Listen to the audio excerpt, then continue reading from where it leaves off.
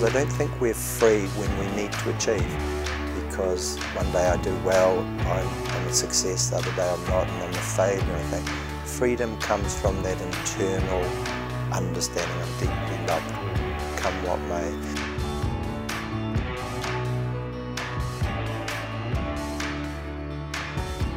This is Down to Earth Conversations, where we hear from ordinary people who are helping to bring a bit of heaven down to earth. Kia ora, welcome to another episode of Down to Earth Conversations with me, your host, Andy Dixon. As you may be able to hear, I'm not recording from my desk in my bedroom today. I've just finished my kōrero with today's guest, Donald Scott, about being, stillness, birds and nature, silence, and hearing the sound that lies underneath the loudness and the busyness of life. So I thought rather than go home and carry on with life, I would come here to Pūtarangamotu, Riccarton Bush, the only piece of native forest left in Ōtautahi, Christchurch, and experience some bird life and nature and stillness for myself. To be honest, it's pretty breathtaking. I spend a lot of time talking to people who are doing amazing things in the world, but today we get to hear about being, about noticing, listening, and knowing our worth outside of what we do. Donald has been on a journey of learning to be for many years now, and he takes us on that journey with him today. It's deeply beautiful and deeply challenging. This is episode 56 of Down to Earth Conversations. Here's Donald Scott.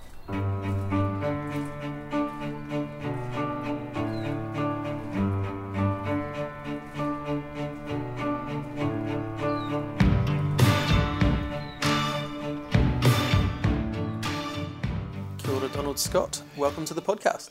Kia ora, Andy, great to be here. Nō hea koe, tell us a little bit about yourself. Wow, how long have we got? You know, I've been on a bit of a te reo te ao Māori journey, but asking the question of that, where do I come from? Who am I? So firstly, tuatahi korore ki tātou I rongo rawa, mangarongo ki te whenua whakaro pai ki ngā tangata katoa. That great whakatauki or proverb from Luke chapter 2, the announcement of the Messiah, glory to God, peace on earth, goodwill to all peoples, I think encapsulates the passion of my heart. Firstly, I'm a follower of Jesus, glory to God, peace on earth. Peace is a passion of my heart, unity, ko tahitanga, and goodwill to all people. So that's me spiritually, and I was located geographically in a mihi. Where do you come from geographically? From Tamaki Nui Orua, Dannevirke, in southern Hawke's Bay, so Ngāti Kahungunu territory, the mountain being the Ruahinis, the Awa, the river, the Manawatu. That was where I was born, and that's where I came to faith as well, 23-year-old. Married a young lady there that I went to high school with, Janice, had 4 boys there, and shifted down here to Ōtautahi, Christchurch, 2000, and this has become home. Now we're in Ngāi Tahu Whenua, and actually love being down here. I actually feel at home here. So Dannevirke's my home. I go home, but then I come home back to Christchurch. So my people are the Celts. So I've had to work out who am I as a European New Zealander. My iwi has always been a big question, but I've settled on my people came from Ireland and Scotland. So when Ireland beats the All Blacks, you know, I can just never lose there because it feels like they're my people. So nor Celtic toko iwi, Celts are my people. My ancestors came out on a boat, the Tintern Abbey. Sounds a little bit more like a biscuit, but it was a boat that my ancestors came from. Not the Tim Tam Abbey? Yeah. So it's a little bit of where I've come from. So I spend a lot of time on this podcast talking to people that are doing a lot of good stuff in the world, bringing beauty and goodness into the world through what they're doing. Right. And there's plenty I could talk to you about in that regard, but the reason I particularly wanted this kōrero is because I've observed you being someone who's learned and is learning, I guess, to notice the beauty and the goodness in the world as it already is, and to see where there's already a bit of heaven on earth, in the present. One way that you're very passionate about is through your I don't know, is it a hobby, is it a whatever, of bird watching? It's a vocational calling, Andy. Nice. I googled it to go, is there like a proper name for bird watching? And it sounds like there's a lot of arguments around like bird watchers and birding and twitchers and twitchers. Yeah. Birding. How would you define it? I think when I was younger, I wanted to be, I am and have been passionate about ornithology, the study of birds, zoology. So when I was a young fellow, I was brought up in the remote hills of Southern Hawke's Bay. I loved creation. I loved birds and animals. And African animals. I remember buying all these magazines about East African game parks. I actually went there when I was 19. I think I was kind of lost. I was really lost, actually. I was a good young Kiwi bloke and played rugby, drank far too much booze, that sort of stuff. But I was pretty lost and went over there lonely. But I hitched round East Africa in the 1980s and just feasted on the glory of creation in East Africa. And birds were a big part of that.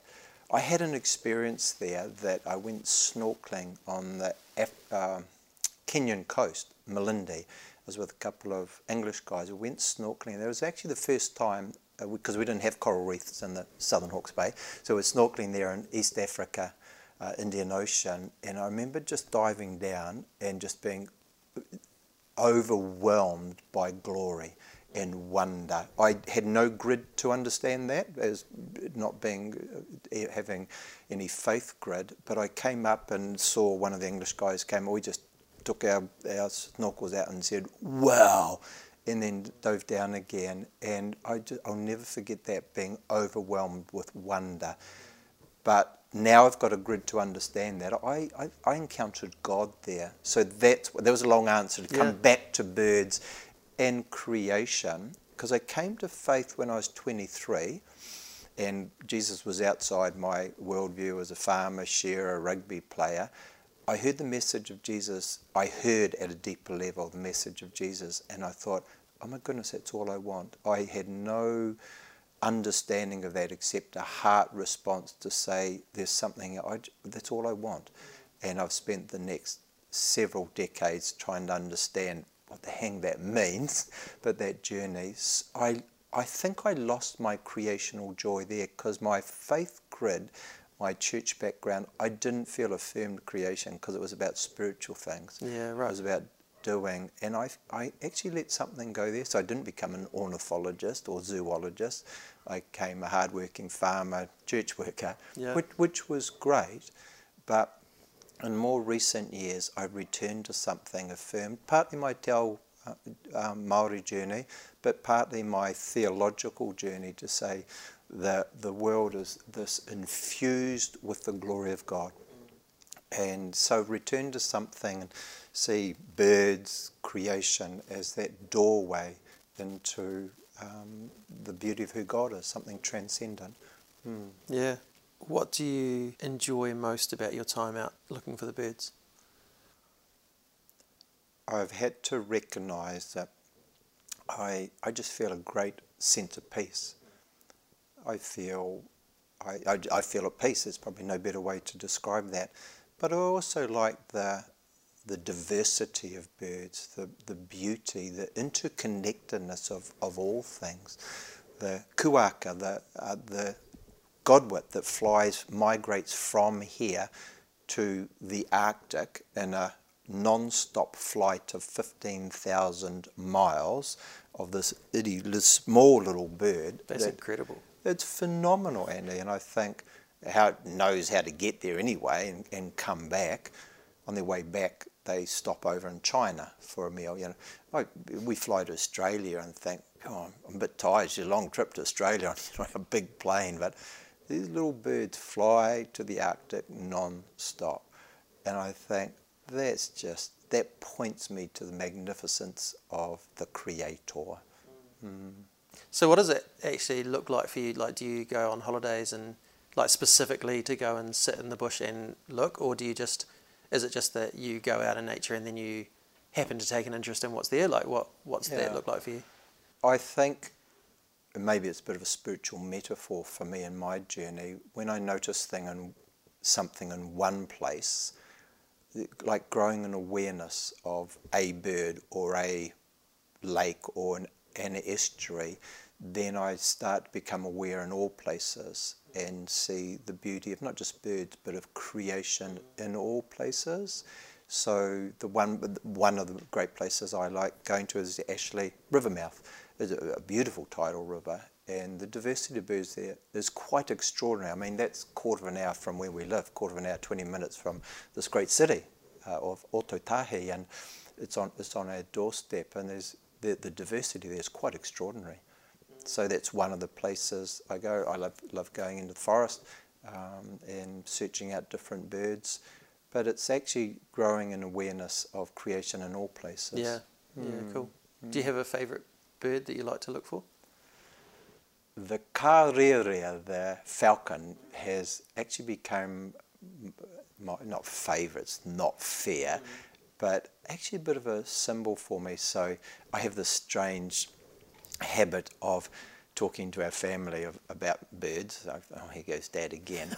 But I prophesy over them because I say, Caleb, you're like the kererū because you're big. You've got this ability to take the big seeds and shift them and, fertilise the forest. And each one of my family, because I see birds have a personality, and we have a personality.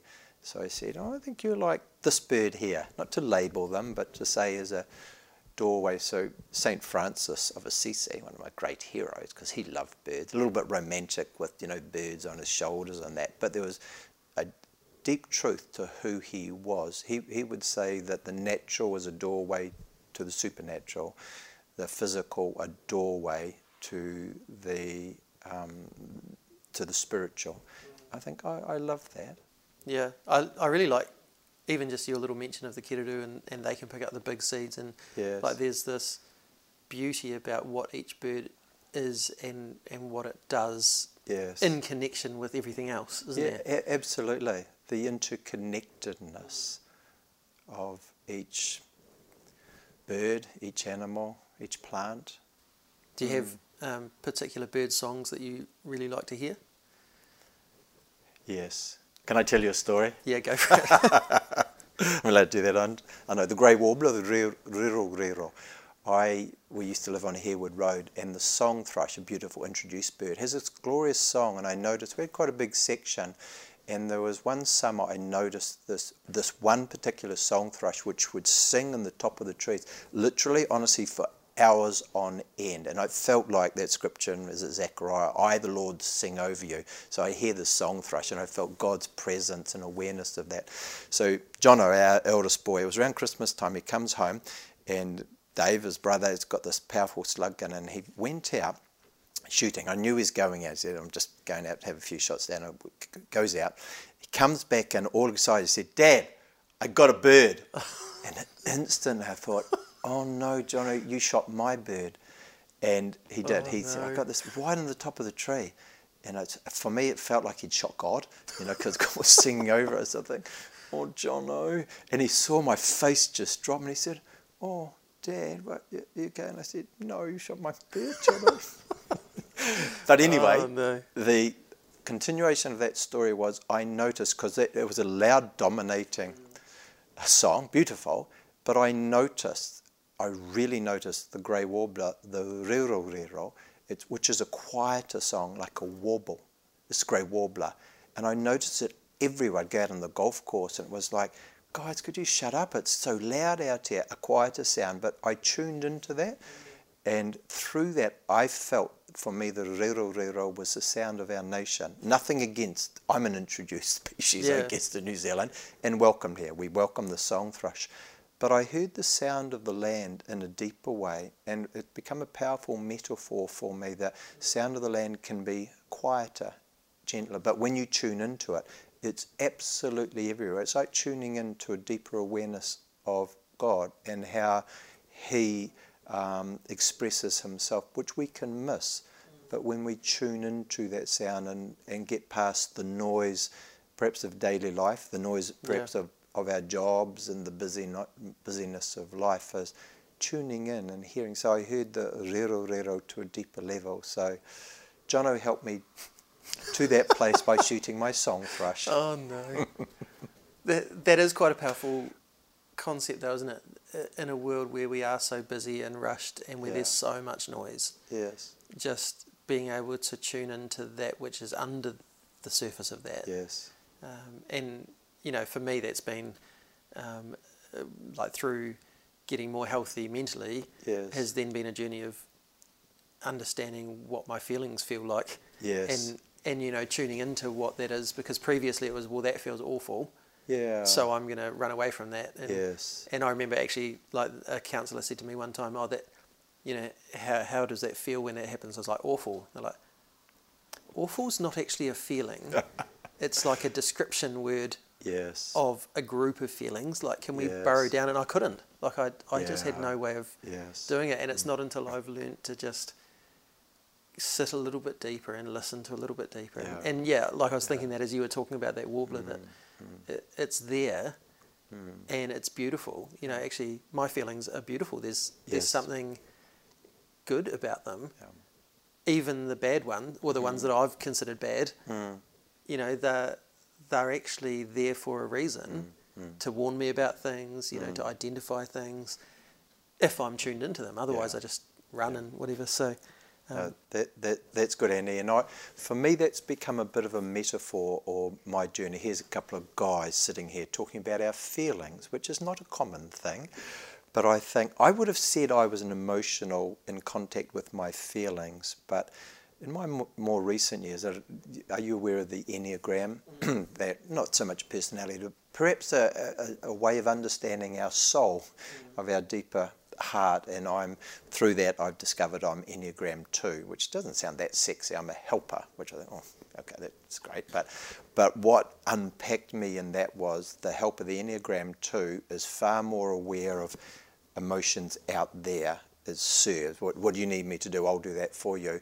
But actually doesn't know what's going on in their own heart. So I think, looking back, I've been more aware of what's going on for other people than myself. Just what you've expressed there, and I think so. My emotional awareness has been sharper for out there than in my own heart. So my same journey as yours, in a sense, in a different way, but accessing what am I feeling here. You know what I've found of that journey is I've accessed God, because the Bible talks, the word heart is used in Scripture 800 times, never once about the physical organ, but it's a metaphor for our inner world, and Christ dwells in our heart.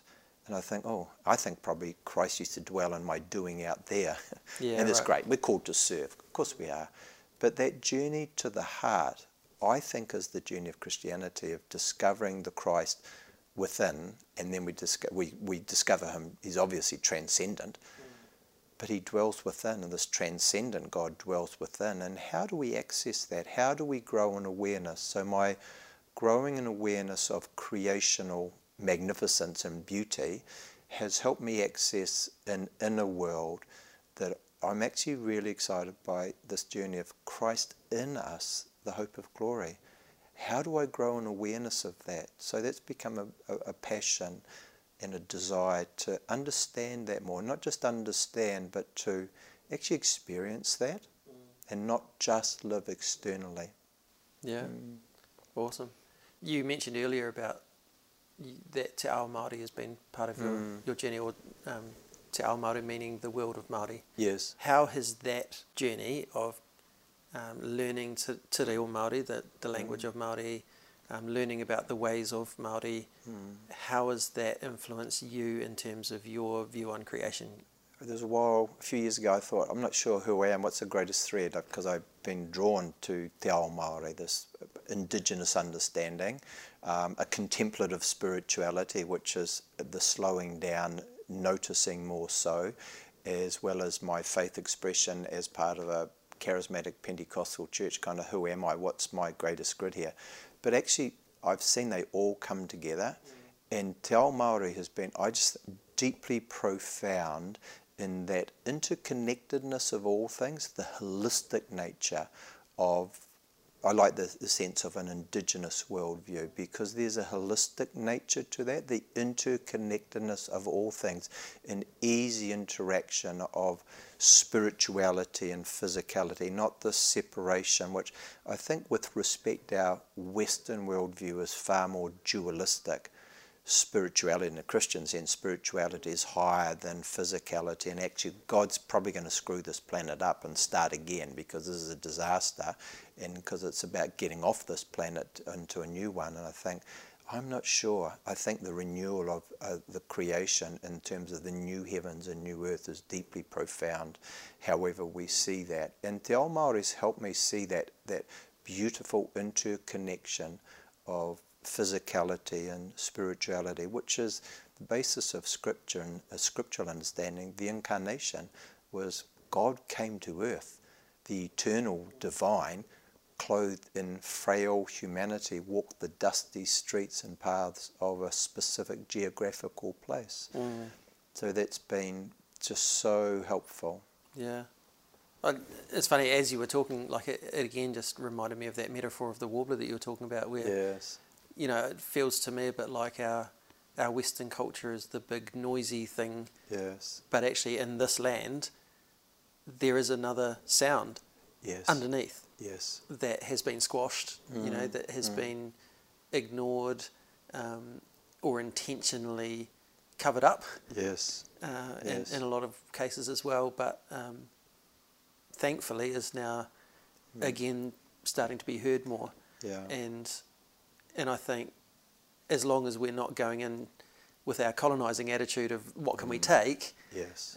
there is so much that we can be taught from the way that the people of this land, the way that they think, the way that they have that spirituality that's not separate from physicality, you know, and the way that, you know, so much of my early church life was about, okay, well, I've got over the line so that when I die, I'm going to that spiritual place. Yes.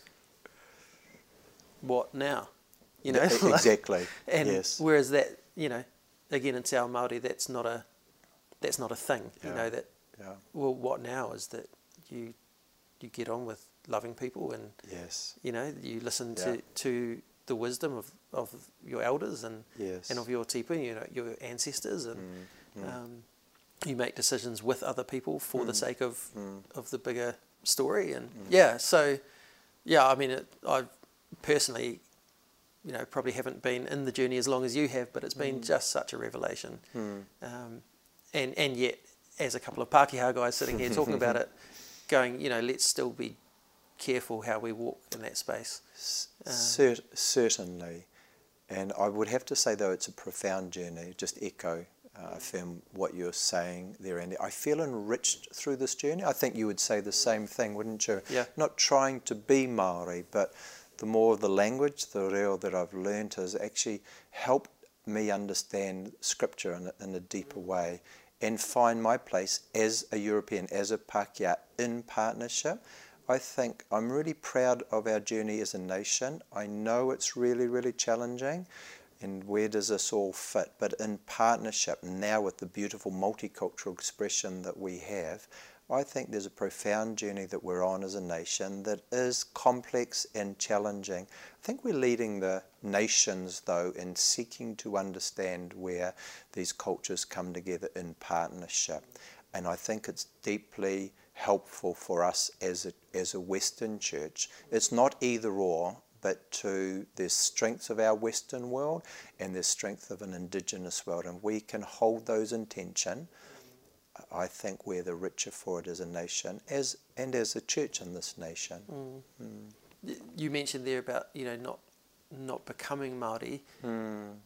I know for me and for a bunch of others who have started learning about things Māori, that's kind of a draw as, oh wow, there's this amazing thing here. I want to be part of that. Yes.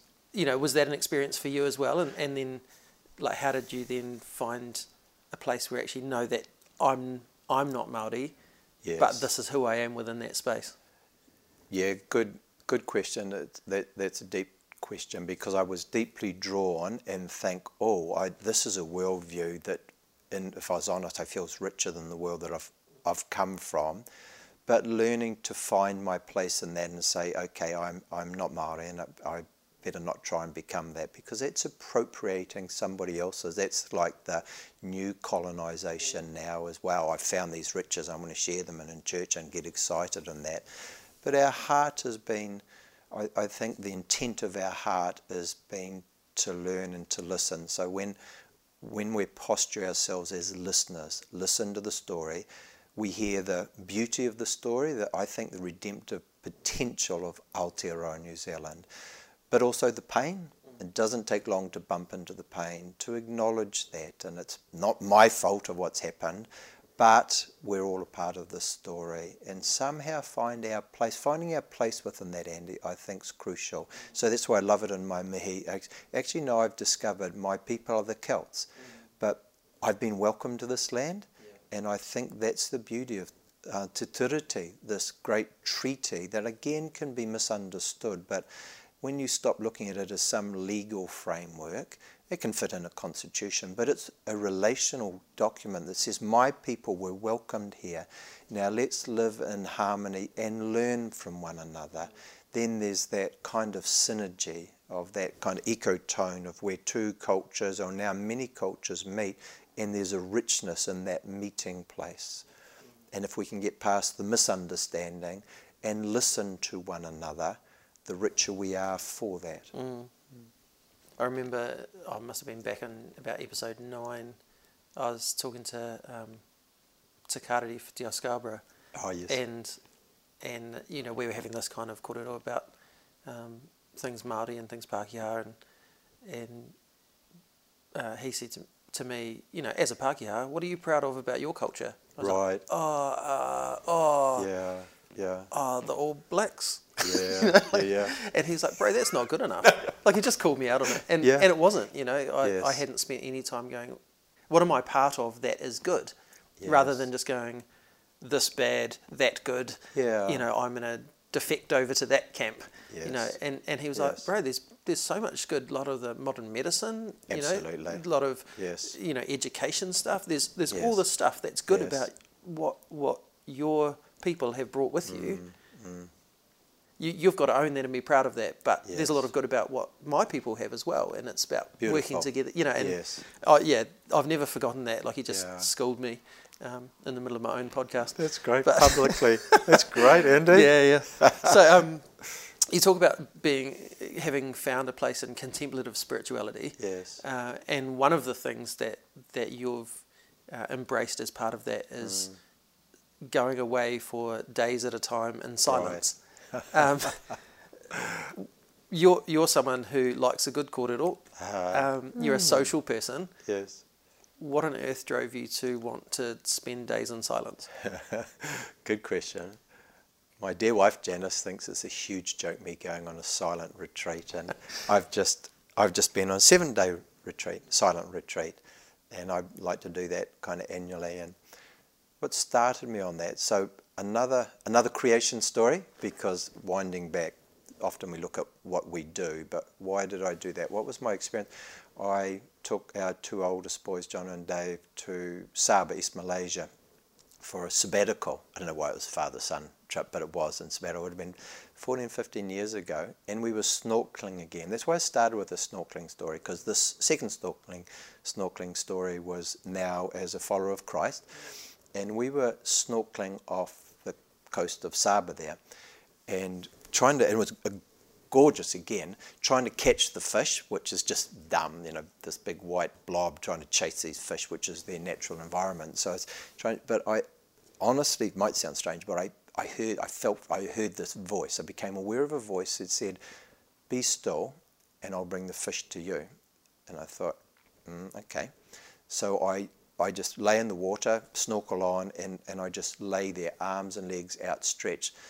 On a story, within milliseconds, the fish, thousands of fish, were all around me and nibbling. I thought, I hope none of you fellas have got big teeth or something, and I don't know, trying to get the little oxygen sacs off or I don't know, but it was overwhelming again that these fish were all around me. I felt very vulnerable, and after probably a few minutes or whatever, I broke off and said, "Boys, do this," and I honestly felt God spoke to me. You know, that might sound strange, but that inner voice that was over, and the boys did it, and they saw the same thing.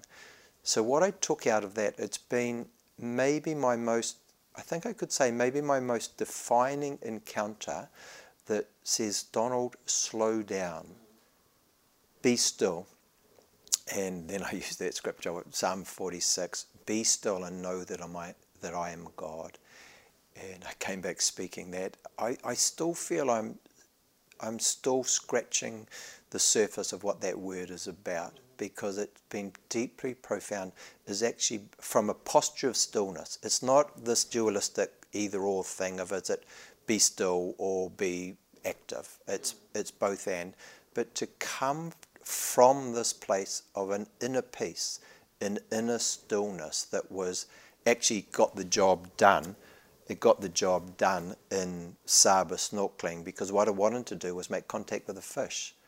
But I entered their world, but when I was still, they came into my world. Yeah. And I thought, they welcomed me.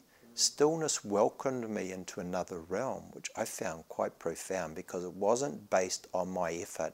And I think my faith journey, yes, but my journey of life has been so based on what I do, effort, activity, success, competition. It's the world I brought up in. Young fella, Kiwi bloke, cricket, rugby, school, sharing.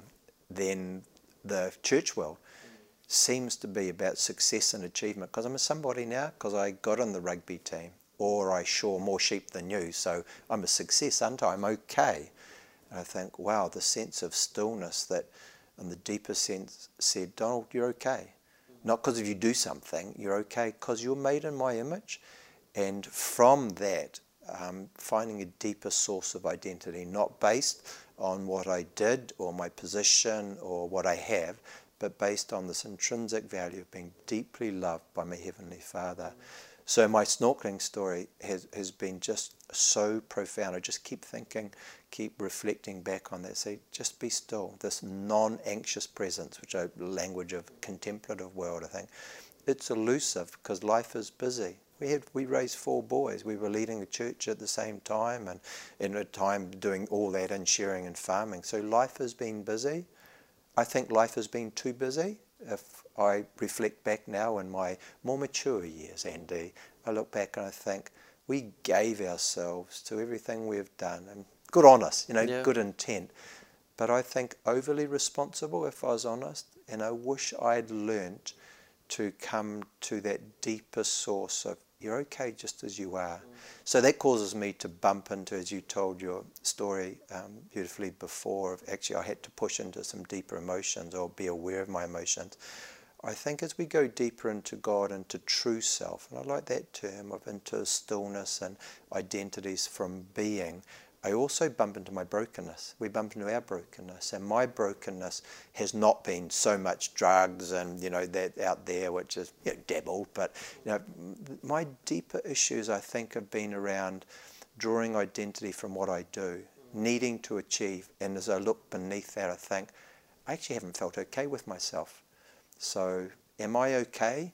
Well, I'm okay because I shore, a truckload of sheep one day, or I'm in this position or whatever. I'm okay because I do stuff, and I think that's been my brokenness speaking, and I think I'm okay because I'm a child of God, and so that need for affirmation or need for somebody to say you're okay, Donald, I've had to recognise that and get beneath my activity to find that place. The greatest teacher I think in life is what we would call perceive as failure. Think, I didn't do okay in that, and I'm still okay.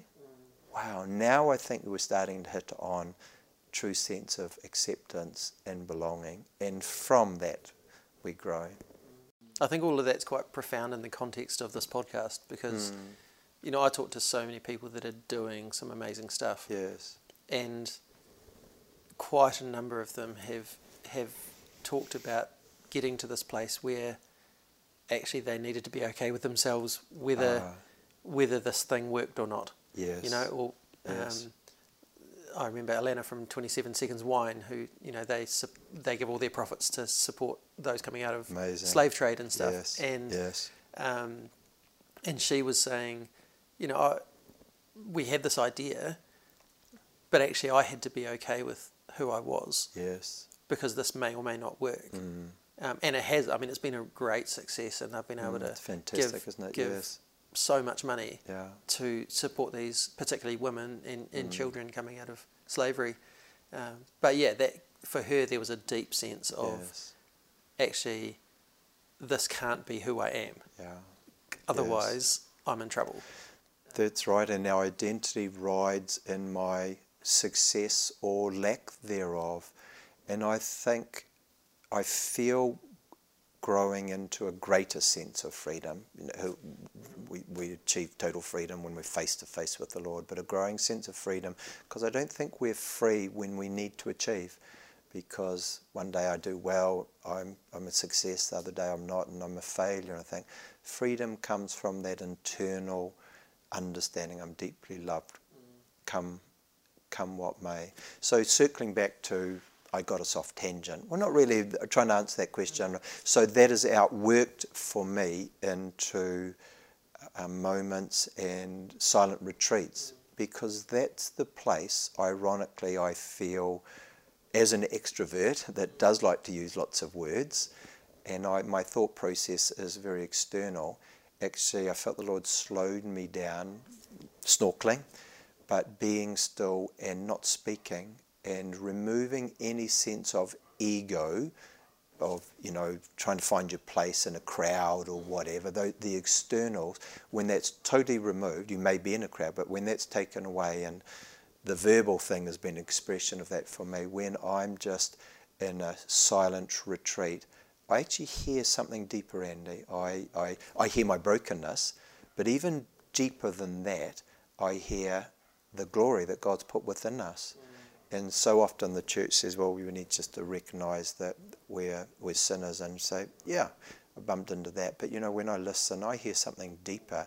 Because I think this is my Celtic tipuna say this: the deepest mark in our lives is not sin, but the image of God. Yeah. And when we need to acknowledge our brokenness and how that brokenness impacts us, influences us. But there's a deeper sound that's the image of God that's in each one of us, and understanding how that is expressed through my life. And I just love now, ironically, I love silence.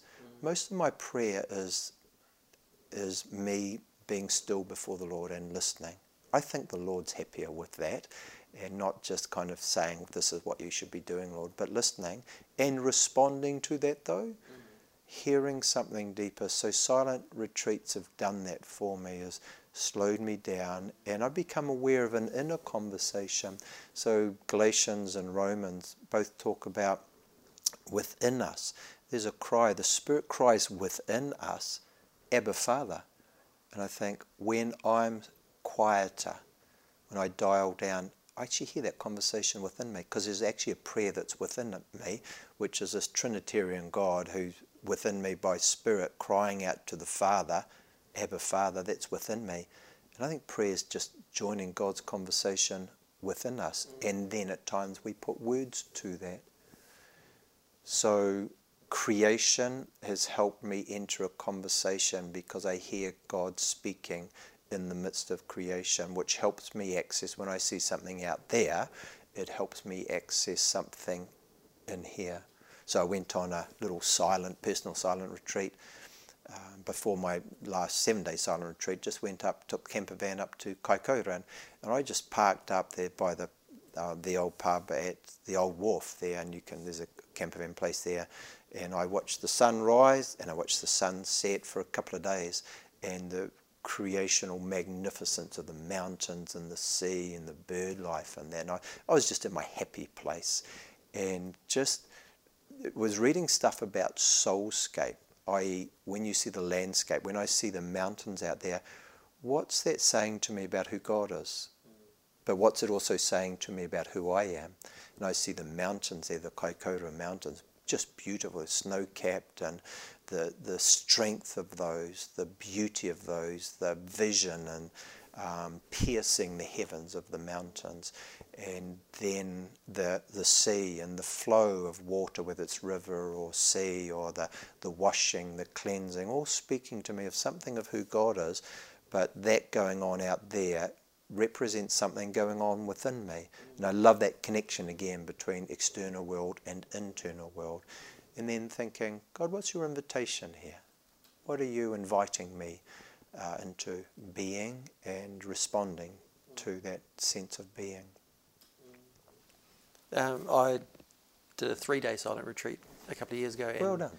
And in some ways I kind of thought, oh man, this is going to be like really hard 3 days, and I couldn't imagine doing any longer than that. But actually, kind of by the time I got to day 3, I was like, oh, I'm just sort of starting to learn how to do this. Yes. And I feel like I'd need a few more days to actually... Yes. Do you find it something that you've got better at? Like, is it a skill? I think it's a learned habit. I think it is a skill. Because interesting, 3 days. I think it probably takes 2 to 3 days to actually just slow down. I don't need you phone. I've got all these things going on. I just need to lay. It just takes. We live in this busy world, Andy, and you can't get out of that. You're a parent, you know. You're a responsible person, so it's not coming totally out of that world. I'm convinced that we need to have spaces.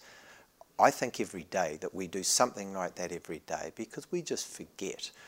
Every day, I love creating sacred space. So I sit on my red chair here where I am now and look out on my bird ponds out there, just sitting and being every day. And that's not a religious habit for me. Well, it has become a habit. I love the word of rhythm. It's become a life-giving rhythm for me that I don't think I could live without now. I so enjoy getting up. I get up early in the morning and just actually, I feel I'm with the Lord. And then respond to that and the word, and just washes over me. And so again, in a spot every day, and doing that on regular rhythms, whether it's annually or something, that you've got a greater space to say, I am more than what I do. Yeah. I'm reminded of that. And yes, to dial into that, I think is actually a discipline. Yeah. Having experienced them, you've also led some silent retreats for others. What's that experience been like for you, sort of in comparison with that? And how is that experience the same or different, leading others on one than doing it for yourself? I'm smiling as you say that, because it's been quite challenging. The whole silence thing for me has been challenging, and leading people in silence retreat is slightly counterintuitive for me. Yeah.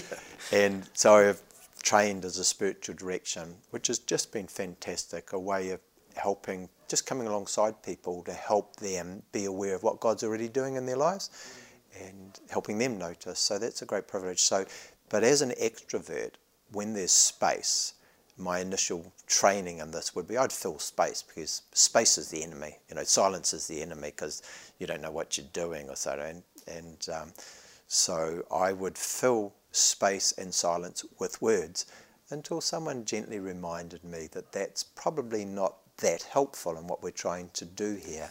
And silence and space is just a beautiful opportunity to go deeper. So I've had to learn to be comfortable with silence, which is probably easier on your own, but then maybe when you're with others and leading others, this pressure to maybe be somebody or be the expert. Like, I've been a pastor for 30 years, and you come to me for help, and I will give you the answers from the word or from my great experience. That's what a good pastor does, isn't it? That's what a good leader does, is because we are the experts. And I think I've had to come to realise in my great understanding that I feel I know less now. I feel I'm less certain, and I'm actually really happy. I feel we're called to know on a deeper level than just an informational, cognitive basis. And that learning is important.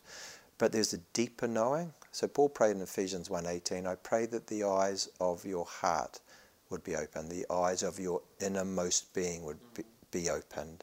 So there's a deeper way of knowing, that you might know the hope of his calling, he says. And I think there's a deeper way, not either or. Head, it's not head versus heart, but I think in a biblical Judeo-Christian worldview, it's head positioned in the heart, not separated, but the heart is, if I could use the word portal, a doorway into a deeper way of knowing, which is accessing our heart. Silence helps us do that, and I've had to learn that silence actually is this doorway to being present. And I think when we're present to the moment and to someone, we're present to presence with a big P. So it's slowing down, being present. And I realize in my busyness, action-defined world, I was either in the past in regret or excitement, or in the future with opportunities, but not always present. I mean, I can be at the meal table with my beautiful family. My face is present, but my mind and heart is just somewhere else in the past or the future. But learning to be present, to be with somebody, to be with God, I think is the great invitation and opportunity. And when we're present to presence, we hear at a deeper level. So that's been a real challenge for me, but I think a great opportunity. So I do love trying to bring people into silence, but there's stuff that goes on for me within that. I just have to recognise that. Yeah. As we kind of get near the end of our korero, you've sort of, in reflecting on what we were going to talk about, you've written some things. Yes. You've done a me and dabbled into some poetry, some creative writing. Yes. Yeah, do you want to just share with us what it is that you've written? Well, I'm a bit nervous of this because I'm talking to the poet extraordinaire, the spoken word. And you're highly gifted at that, and you've inspired me. You've inspired me to write a poem. I think actually some of these things have come from my silence and silent retreat, where I've learnt the only way that I can express things is through poetry, not through informational language. So this is my attempt at expressing what's going on within me. So this one came out of, Janice and I did the Otago Rail Trail, and I just came across this, I'd actually read this term, it was actually somebody, I can't remember whose expression for the kingdom of God, a dimension of spaciousness. And I thought, I really enjoyed that. But I experienced that in the landscape of Central Otago. So here we go, this is called Dimensions of Spaciousness. Otago Rail Trail, ancient pathway, once mighty steam train to power of the pedal, now electric, does avoid the strain. Tourists in a stark land, pilgrims searching in the vast dimensions of spaciousness, stunned by the visible, yet drawn by the invisible, stillness, solitude, sacred calling ever deeper, mountains reaching for the heavens, craggy rocks tumbling wildly, covering wide valleys like rabbits, nibbling ecosystem fragile, impostors from a dimension not of this whenua. E ririana te kārearea, the falcon flies, watching, swooping, free, the sacred bearing wings, piercing the veil. Thick darkness of night, stars shining, celestial bright, breathing heaven, illuminating earth. Summer sting of sun, winter bite of frost, creation's handiwork is visible manifestation of invisible glory. Heaven seen through the doorway of earth, eternity birthed in the here and now. Boundless glory manifest in that which is bounded. Rail trail pilgrims through enchanted lands, for those with eyes to see. That which is beheld mysteriously awakens that which is within. Pilgrims learning to be present to presence, for could it be dimensions of spaciousness discovered deep within me? The end. Oh, beautiful. That's, yeah, really beautiful. Thanks, Andy. Thank you for summarising that, I guess, this whole korero. In a way it does, doesn't it, of that longing to pierce the veil that we see expressed in the here and now. Well, thank you for giving time to korero with us today, and for reminding us about being able to find our value in who we are, not what we do. I found it a great reminder, and yet also a great challenge to know our value, to know our worth, aside from that which we do.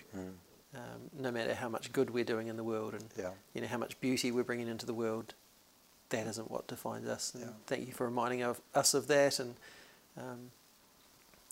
but for sharing your journey of becoming more aware and more present. Thank you for what you're doing and being to bring a bit of heaven down to earth. Thank you. Hello, hello heaven. Will I hear you whisper to come near? Ngā mihi nui tono. What a great encouragement that we are enough, that we are capable of great good, but we are valuable no matter what. Your example as one who is learning to be and learning to listen is beautiful. Challenging, but so necessary. Thank you for sharing that journey with us. Here is a blessing for you. Donald, may birds continue to prophesy to you of the goodness and interconnectedness of all things. May each bird, each song, each colour impart in you an understanding of the world far beyond that you once knew. May you continue to grow in your ability to see heaven here on earth, when birds and trees, oceans and mountain ranges instill in you a sense of wonder and awe over and over again. And in those moments, may you know more of the divine and of the divine in you.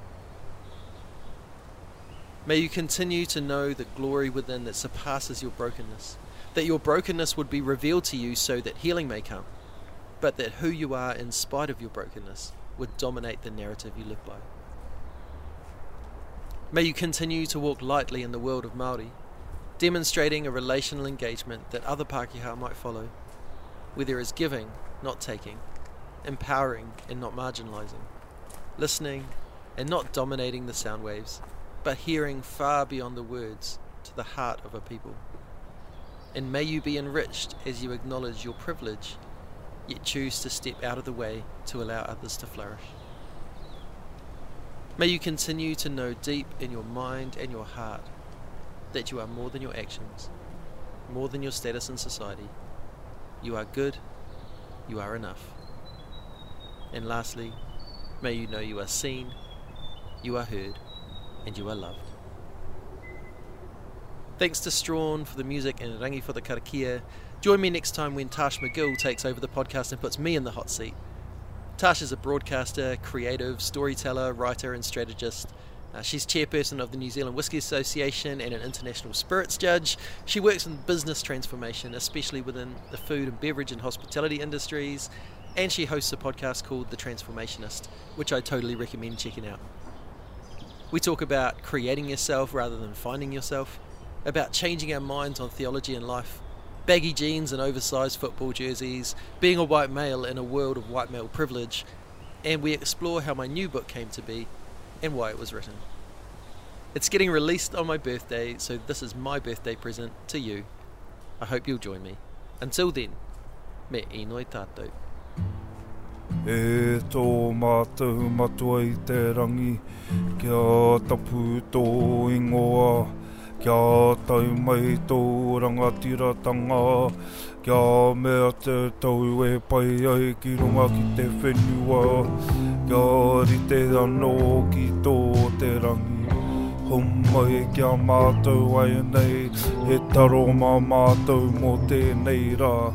Muro mātou hara, me mātou hoki e muru nei I o te hunga, e hara ana kia mātou.